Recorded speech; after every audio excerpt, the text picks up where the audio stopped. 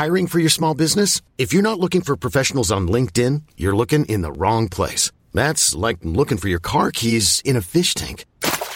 LinkedIn helps you hire professionals you can't find anywhere else, even those who aren't actively searching for a new job but might be open to the perfect role. In a given month, over 70% of LinkedIn users don't even visit other leading job sites. So start looking in the right place. With LinkedIn, you can hire professionals like a professional. Post your free job on linkedin.com/achieve today.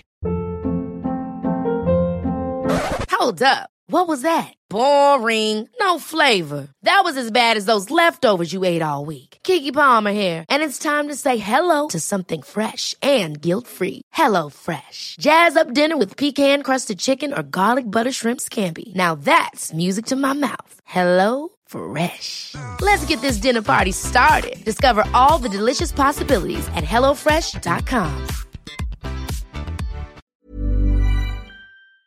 This is Little Atoms, a radio show about ideas and culture. With me, Neil Denny.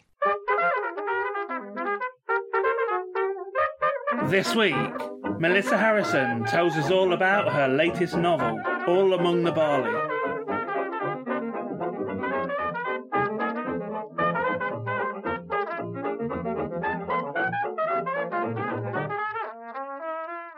Melissa Harrison is the author of the novels Clay and At Hawthorne Time, which was shortlisted for the Costa Novel Award and longlisted for the Bailey's Women's Prize, and one work of non-fiction, Rain, which was longlisted for the Wainwright Prize.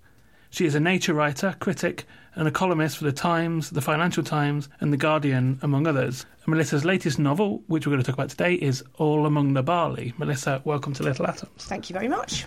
How would you describe All Among the Barley? It is a novel set in 1934, in the years between the wars, and it's set on an arable farm in East Anglia. And it's a period when horsepower was giving way to mechanisation, and that's what I was first interested in. As I was writing the book, events caught up with me a little bit, and what had been very far on the horizon, which was, the EU referendum and the Trump presidency, and, were quite unimaginable to me at the beginning, suddenly became very real, and I realised that I was writing a book set in the 30s, and that carried a certain kind of weight and meaning, and I was going to have to make the book a lot bigger, and I was going to have to be a lot braver, and the book changed a great deal in the process of writing. And we'll talk about how a bit later on, perhaps. So Edie Mather, who is your narrator, tell us who she is. She's a 14-year-old girl. She's the youngest in her family, and she is a little bit lost. She's somebody for whom everyone seems to have a plan for her future except her. She's rendered without agency by the adults around her, as I think a lot of children are. And she's very vulnerable. She's also vulnerable because she is unhappy but doesn't realise it in the way that I didn't realise I was unhappy at that age, because what have you got to compare it to? So she's a bit of a lightning rod for all sorts of influences. And the book is in part about her discovering her own power, perhaps getting it wrong, but finding some kind of agency of her own. And the book is set, so it's narrated by Edie, and we won't necessarily talk about why, but from the distance, from the future, basically. Tell me why you chose to do that. Well, I wanted to write in the first person because I'd never done it before, and I didn't think I could, so that was a bit of a challenge to myself. I discovered as I was writing it that the first draft, I think when I sent it to my agent, she couldn't really get into Edie's head, even though it was written without any of the interjections from her later self. So I'd written it very closely from the perspective of a 14-year-old girl, but that means that you miss out on any adult insights at all, and you're really asking a lot of the reader to understand what's happening if you've got no ability to comment on the mistakes that she's making and the danger she's in. So I had to bring in a lot more of the older Edie to help the reader understand what was happening. And before we talk about other characters, I want to talk about Wych Farm and the village itself, because you're very much a writer of place, and the farm is really another character in the book. And so let's talk about, well, first of all, describe Wych Farm for us, and then perhaps we can talk about inventing that place. I loved that part of it, actually, the kind of world-building part of it. I've always written about farming in some form. Even in my first book, Clay, which was set in a city, one of the characters was a Polish immigrant who used to have a pig farm. And my second book was set in and around a dairy farming community. And this time I wanted to write about arable farming. And the place to go if you want to write about that is East Anglia, because that's our great arable heartland. It's our great fertile acres. And I was very interested in the writing of somebody called Adrian Bell, who wrote extensively about farming during that period. And writers like Ronald Blythe, who's still with us today, an absolutely fantastic writer. He wrote Aikenfield, and he still writes for the Church Times, the most wonderful column about village life. And people like A.J. Street, who wrote Farmer's Glory. And I was really fascinated by this world that still had the vestiges of folklore and kind of magical beliefs that had held sway for century after century, and then disappeared very quickly in the interwar years. I mean, partly as a result of the great shock of war, and partly because of mechanisation and the fact that agriculture suddenly had a great deal more science in it. So we were understanding things very quickly about soil productivity and health and things like that. And it wasn't important anymore to, gather the last sheaf and plough it back into the land in January, because we knew what would make a fertile year. And so a lot of richness was lost quite quickly, it seems to me, and I found that really fascinating. What it would do to a family over several generations. So that's why I wanted to set it in that world. The farm itself, I didn't want to write about a huge farm with acres that nobody really knew. I wanted to write about a small farm where the people living on it would know every single foot. So it's 60 acres. And it's a tenant farm, so the land is owned by the local landowner. And during that period, a lot of the big estates were selling off land, partly, again, as a result of the First World War. And it was an agricultural depression, and there was a lot of precarity, which we're seeing again today, not just in the farming sector. So there was a huge depression going on, and there were armies of homeless men just on the roads looking for work. So again, there were these sort of parallels that seem to be getting stronger and stronger with today as I wrote the book. So let's talk about other characters that inhabit the farm. Who else? We've talked about Edie. Who else is there on the farm?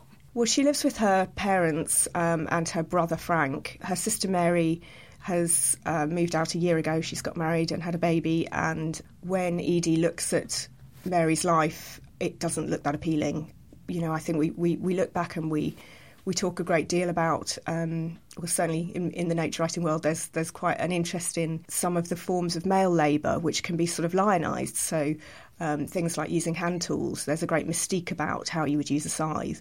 Nobody really talks about the work that women did. So, wash day, when you'd use a dolly all day and your hands would bleed. So I wanted to show that although we've got a great deal of nostalgia for the past and we keep looking back at this golden age, for a lot of people, life was pure drudgery, particularly women. Child mortality was through the roof. So Edie's looking at Mary and thinking, well, that's not really what I want. And she's looking around her and there aren't that many other opportunities, apart from teaching or nursing, really. The other people on the farm are the two farm workers. There's Doble, who's an old, very old man, bent like a twig, as a lot of these labourers did end up, at quite a young age, actually. And he lost his son in the war. He was blown up by a shell, which Edie and her brother find quite fascinating, as I think kids probably did at that time. It was quite recent, this was living memory. And there is John, who's the horseman. He's referred to as the head horseman, though there's only him there.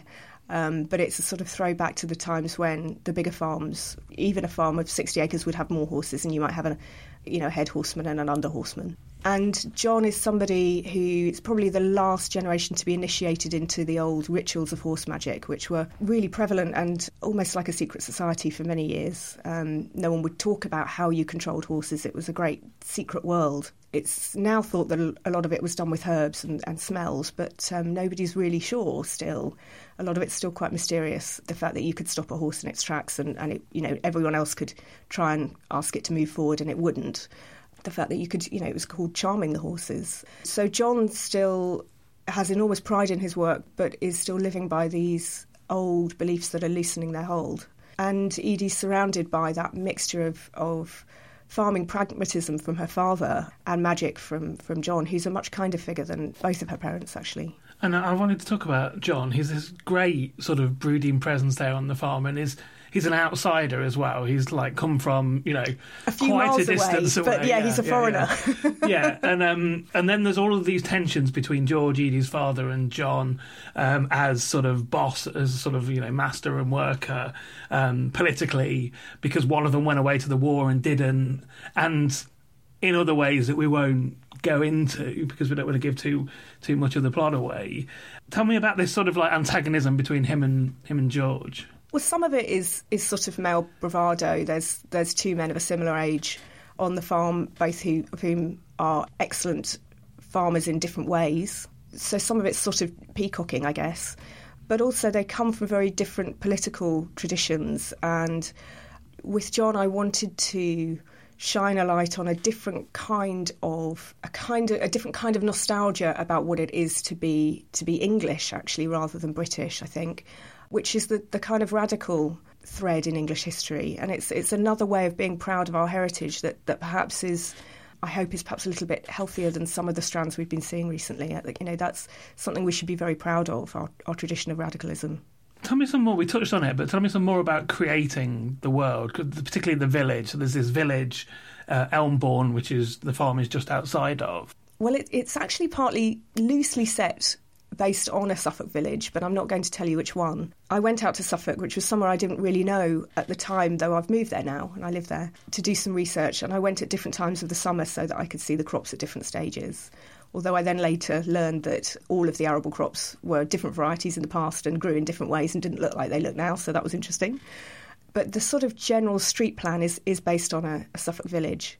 And I drew maps as I was writing because I wanted to be consistent with where things were and people turning left and right and, you know, north and south. And so I based the initial map roughly on that village. And then the maps have been beautifully drawn by the artist Neil Gower, and there's one of the village and one of the farm itself. And it was really important to me right from the start to have those, because I think it made the writing richer and it made me more confident in moving people around, and it made the world more concrete and less abstract to me. And I hope that's come across in the finished book. And I want to talk more about the time period that the book is set in is sort of between the wars. So obviously there is the effect that the First World War had on the workforce. I mean, in terms of sheer numbers, in terms of the fact that women, and indeed Ada's mother has been horsewoman. Edie's mother, Ada, yes. Edie's mother, Ada, has been the horsewoman That's right. While John was away fighting in the war.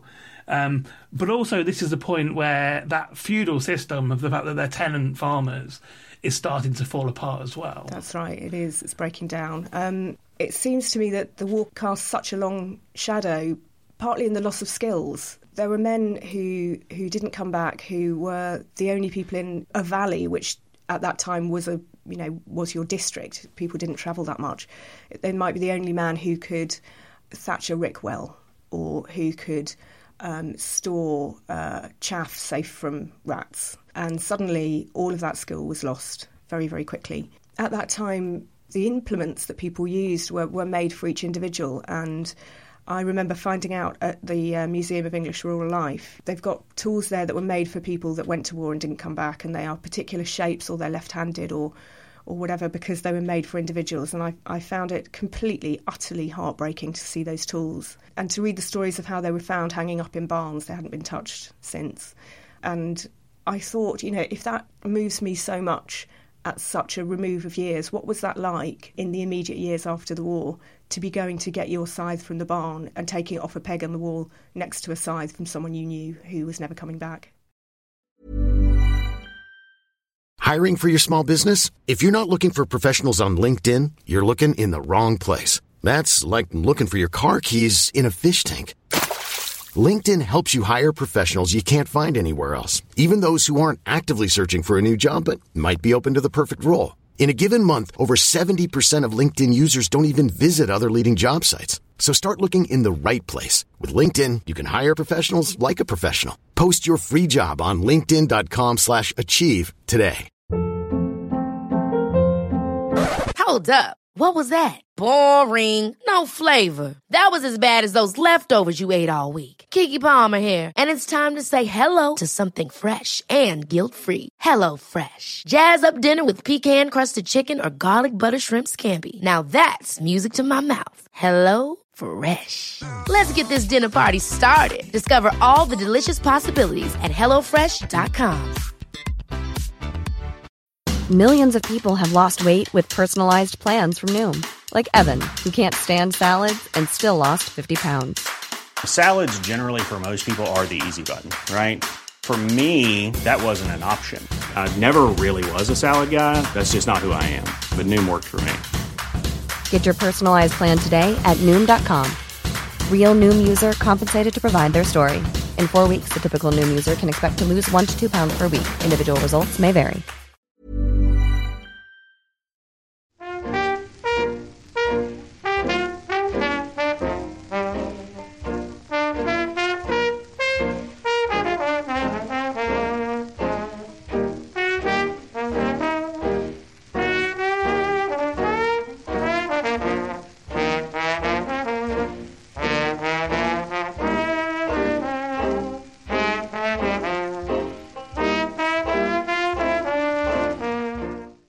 You're listening to Little Atoms. I'm Neil Denny. Today I'm talking to Melissa Harrison, and we're talking about her latest novel, All Among the Barley.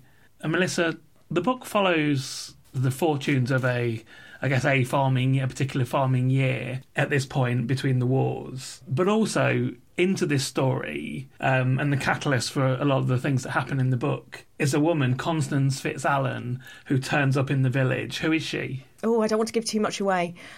She comes from London, and she has all sorts of new and old ideas. She wants to make a study of country ways. She wants to write down all of the old traditions and recipes and folklore and preserve it. But she has an agenda, and it's not just to do with preserving the past. She has new political beliefs, which are slowly revealed as the book goes on.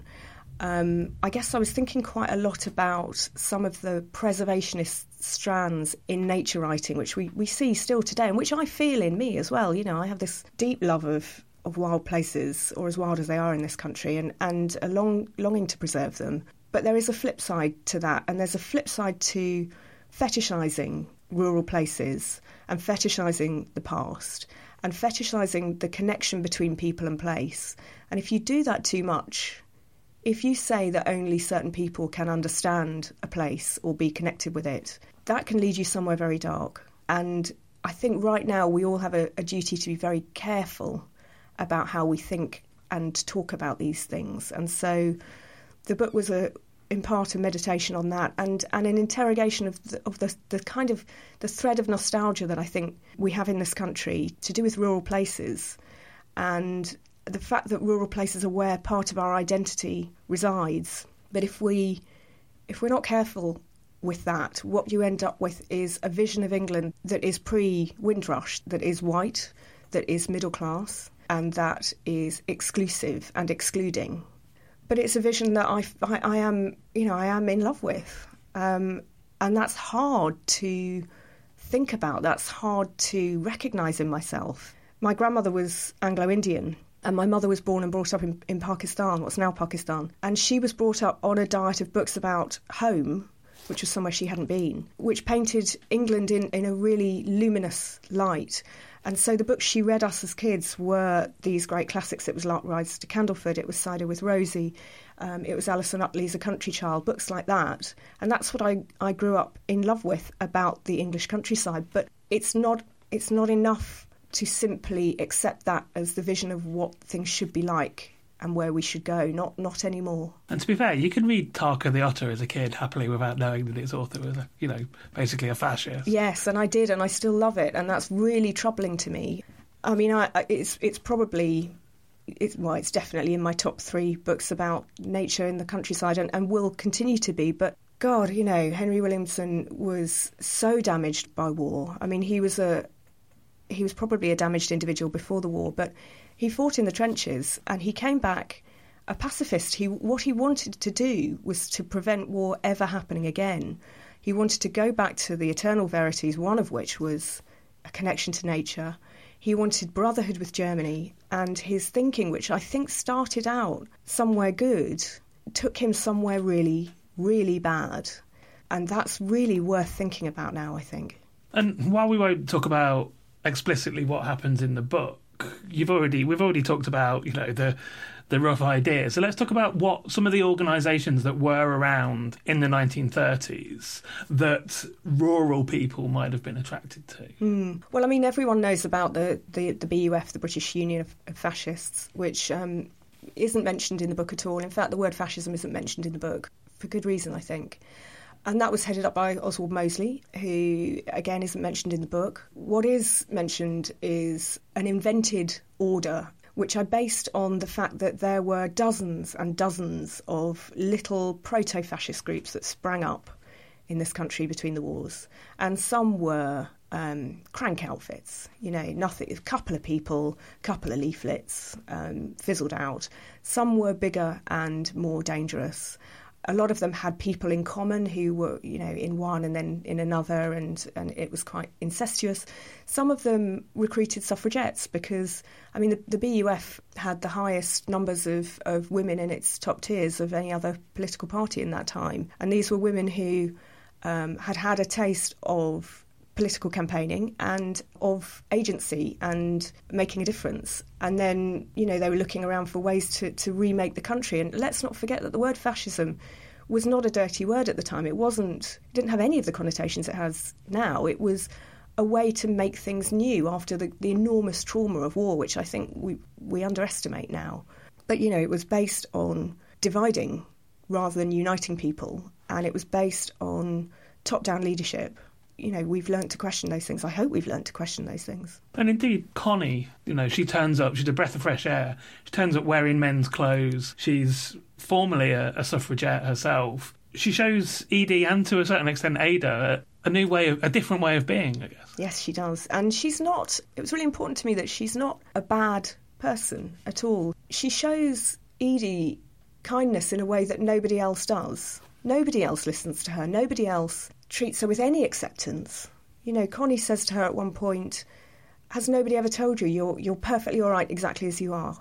And it's a key moment for Edie, who's never been told she's all right by anyone. Connie isn't an avatar. She's not a sort of poster woman for a set of beliefs. She's a person who has good and bad about her, as we all do. You've mentioned the modern resonances that the politics of the story has, and also, of course, in this Me Too world, the book has an uncomfortable romance, in inverted commas, between Edie and a local lad. Tell me about sort of writing that story now. Yeah, that was the other thing that really caught up with me as the book was going along. I really felt like the real world was happening all around me, and these were the things which I've been incubating privately and was suddenly just blooming in a horrible way in the real world. Yes, I drew on personal experience for that scene, and it was hard to write. I think that a lot of women will recognise some of the feelings in it. I hope they will. Well, no, I don't hope they've had that experience, but I hope that those that have find some kind of reflection in a way that's helpful to them. It was quite cathartic for me to write. I think the key thing for me was that Alf, the local lad, is a nice boy. He's not, he's not a villain. He's not a baddie. I mean, he is, but he's not seen that way. He's funny and charming and everybody likes him. And I hope that until the point at which the difficult things happen, men reading it might like him and identify with him, because the point is that it's not just bad men who do bad things. And just one more thing from me, and then I'll get you to read a bit of the book if you would. We've already mentioned, I said that you're a writer of place, and your previous novel was written very strongly around a place. And you mentioned a couple of writers at the beginning that were influences, but I wanted to talk about who else, basically. What other writers are an influence on this novel in particular? On this novel, I was really buried in the 1930s and writers from that period. Dorothy Hartley, I think, is wonderful. Some people have said she must be a model for Connie. I mean, she isn't, because her politics were completely different. But the idea of these sort of tall, eccentric women biking around the countryside and sleeping under hedges and recording people's recipes, there are quite a few of them about, and I love that idea, and there are several. She seems to be having a bit of a renaissance at the moment. But more generally, I think Alice Oswald is our greatest living writer of any genre. She's a Devon poet, and she does things with words that just aren't possible. I mean, they are, but they're not. Okay, can I get you to read us some? It was sometime near midnight when I awoke with the sense of something vast and obscure having fallen into place. I had slept enough, I knew straight away, and I also knew that I must go to the horse pond. It seemed in that moment very simple, and I felt relieved, for I had not known what to do, but now I understood that each thing would become clear when I came to it, and that all I had to do was trust. I got up and pulled a cardigan over my nightdress, crept down the creaking stairs and put on my boots. The yard was quiet, its cobbles, the barn and dung heap lit by a bright, full moon. The parish lantern, Grandfather sometimes called her, while Grandfa and Grandma said her name was Phoebe. I was glad of her now. On each stable door hung a holed stone on a loop of wire and a rusty iron nail, and now I took one down and gently eased the nail from the wood, hoping that the horses wouldn't startle and wake our horseman, John. Then I took the nail, raised my nightdress, and traced a witch mark gently with the point of it on my belly's pale, fine skin. I drew no blood, for I didn't need it to last more than an hour or two. One of the horses blew and stamped as I eased the old nail back into the wood, making my heart thump and sweat prickle under my arms. But above the stable, John did not stir. Only a couple of the farm cats saw me cross the moonlit yard and walk into the darkness under the elms. Father had scythed the margins of Greenlees, and late in the afternoon, before she went to sit with Doble, Mother had sheaved and stooked the corn he had cut. In the moonlight it looked a little like the painting Miss Carter had shown us at school, and I wondered if perhaps she had meant it as a sign for me, one I was only now beginning to understand. There was a deep significance to everything I saw around me now, the black trees, the moon, the fields, and it was almost overwhelming. I knew I must learn to decipher its messages, or everything might be lost. Father would have had to walk through standing wheat to cut around the horse pond, so I looked for his line and followed it. The crop around me was full of little movements, and I imagined all the harvest mice and hares that were doubtless watching me walk through its tall stalks and wondering why I'd come. Ahead lay the black clump of alders that huddled around the water, the inky night sky strewn with bright stars above it and beyond. At the edge of the trees I called softly for Edmund, my corncrake, and he came immediately, appearing quietly at my feet. I picked him up and cradled him against my chest for a moment, and I couldn't help the tears from starting to my eyes, because I knew by his attendance on me there that everything I had suspected was all true, all true. I felt like a child all of a sudden. I felt so small and desolate, which was strange, as surely I should have felt at my most powerful then. I pressed my wet face into the bird's soft feathers, and felt his heart beating in my palm, and I made myself think of the farm, and of Mother and Grandma, of all that I loved and all that might yet be lost. "I'm ready now, Edmund," I whispered at last, and set him down in the stubble, where he roused his feathers briefly and began to preen. And then I took off Frank's cardigan, folded it up neatly, and ducked under the alders to the weeds and flag irises at the margin of the pond. The water was chill at first, but by the time it was around my thighs it felt blood warm. The pond might have been shady, but the weather had been hot for weeks. With each step my unlaced boots sank into the depthless mud beneath me, and at last I flung out my arms for balance, water arcing from them so that I wouldn't fall. I'd expected ducks or moorhens to explode from the margins as they would have had I gone into the pond by the house, but it seemed that no wildfowl made this pond their home. When the dark water was at my shoulders, I stopped and pushed my billowing nightdress down into the water and waited for the ripples to subside. I felt so clean all of a sudden, cleaner than I had since the fete, and it was worth it just for that. I felt my breathing slow with the fading ripples, and let my awareness of the cornfield around me and the night sky return. At last, I breathed out all the air I could from my lungs, took 2 tiptoeing steps forward, closed my eyes, and let go. I've been talking to Melissa Harrison. We've been talking about her new novel, All Among the Barley, which is out later this week from Bloomsbury. Melissa, thank you so much for coming in and talking about it. Thank you so much. I really enjoyed it. This episode of Little Atoms was produced and presented by me, Neil Denny, and was first broadcast on Resonance 104.4 FM. Little Atoms is supported by 8to9up, and the podcast is hosted by Acast. Find us on iTunes, and if you like the show, please do leave us a review. You can find old interviews, new journalism and more on our website littleatoms.com. Thanks for listening.